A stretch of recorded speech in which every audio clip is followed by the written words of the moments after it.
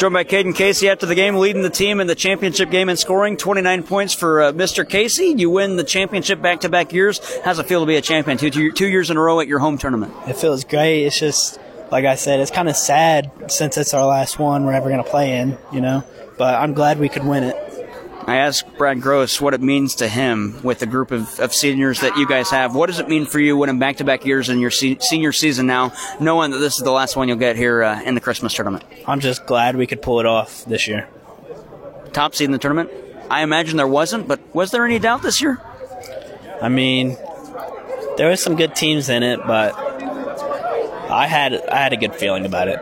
You had the Farmington Knights in this one, a team that put up a really good fight throughout the game. They trailed by 17, got it back to 9. I asked Brad Gross, I asked Joe Bryan, I asked Garrett Callahan, Farmington's head coach, and I'll ask you this. Is basketball in the area fun when it's Central and Farmington at the top? Oh, yeah.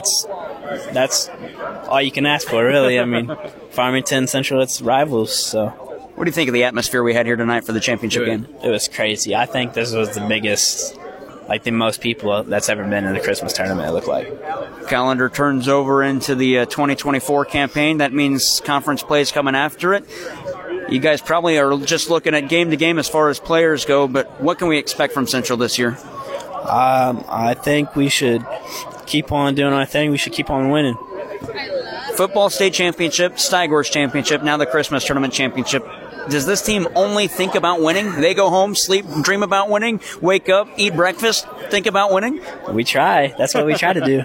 Well, Caden, thank you so much. Congratulations, and I'm sure we'll see you again in January. Thank you.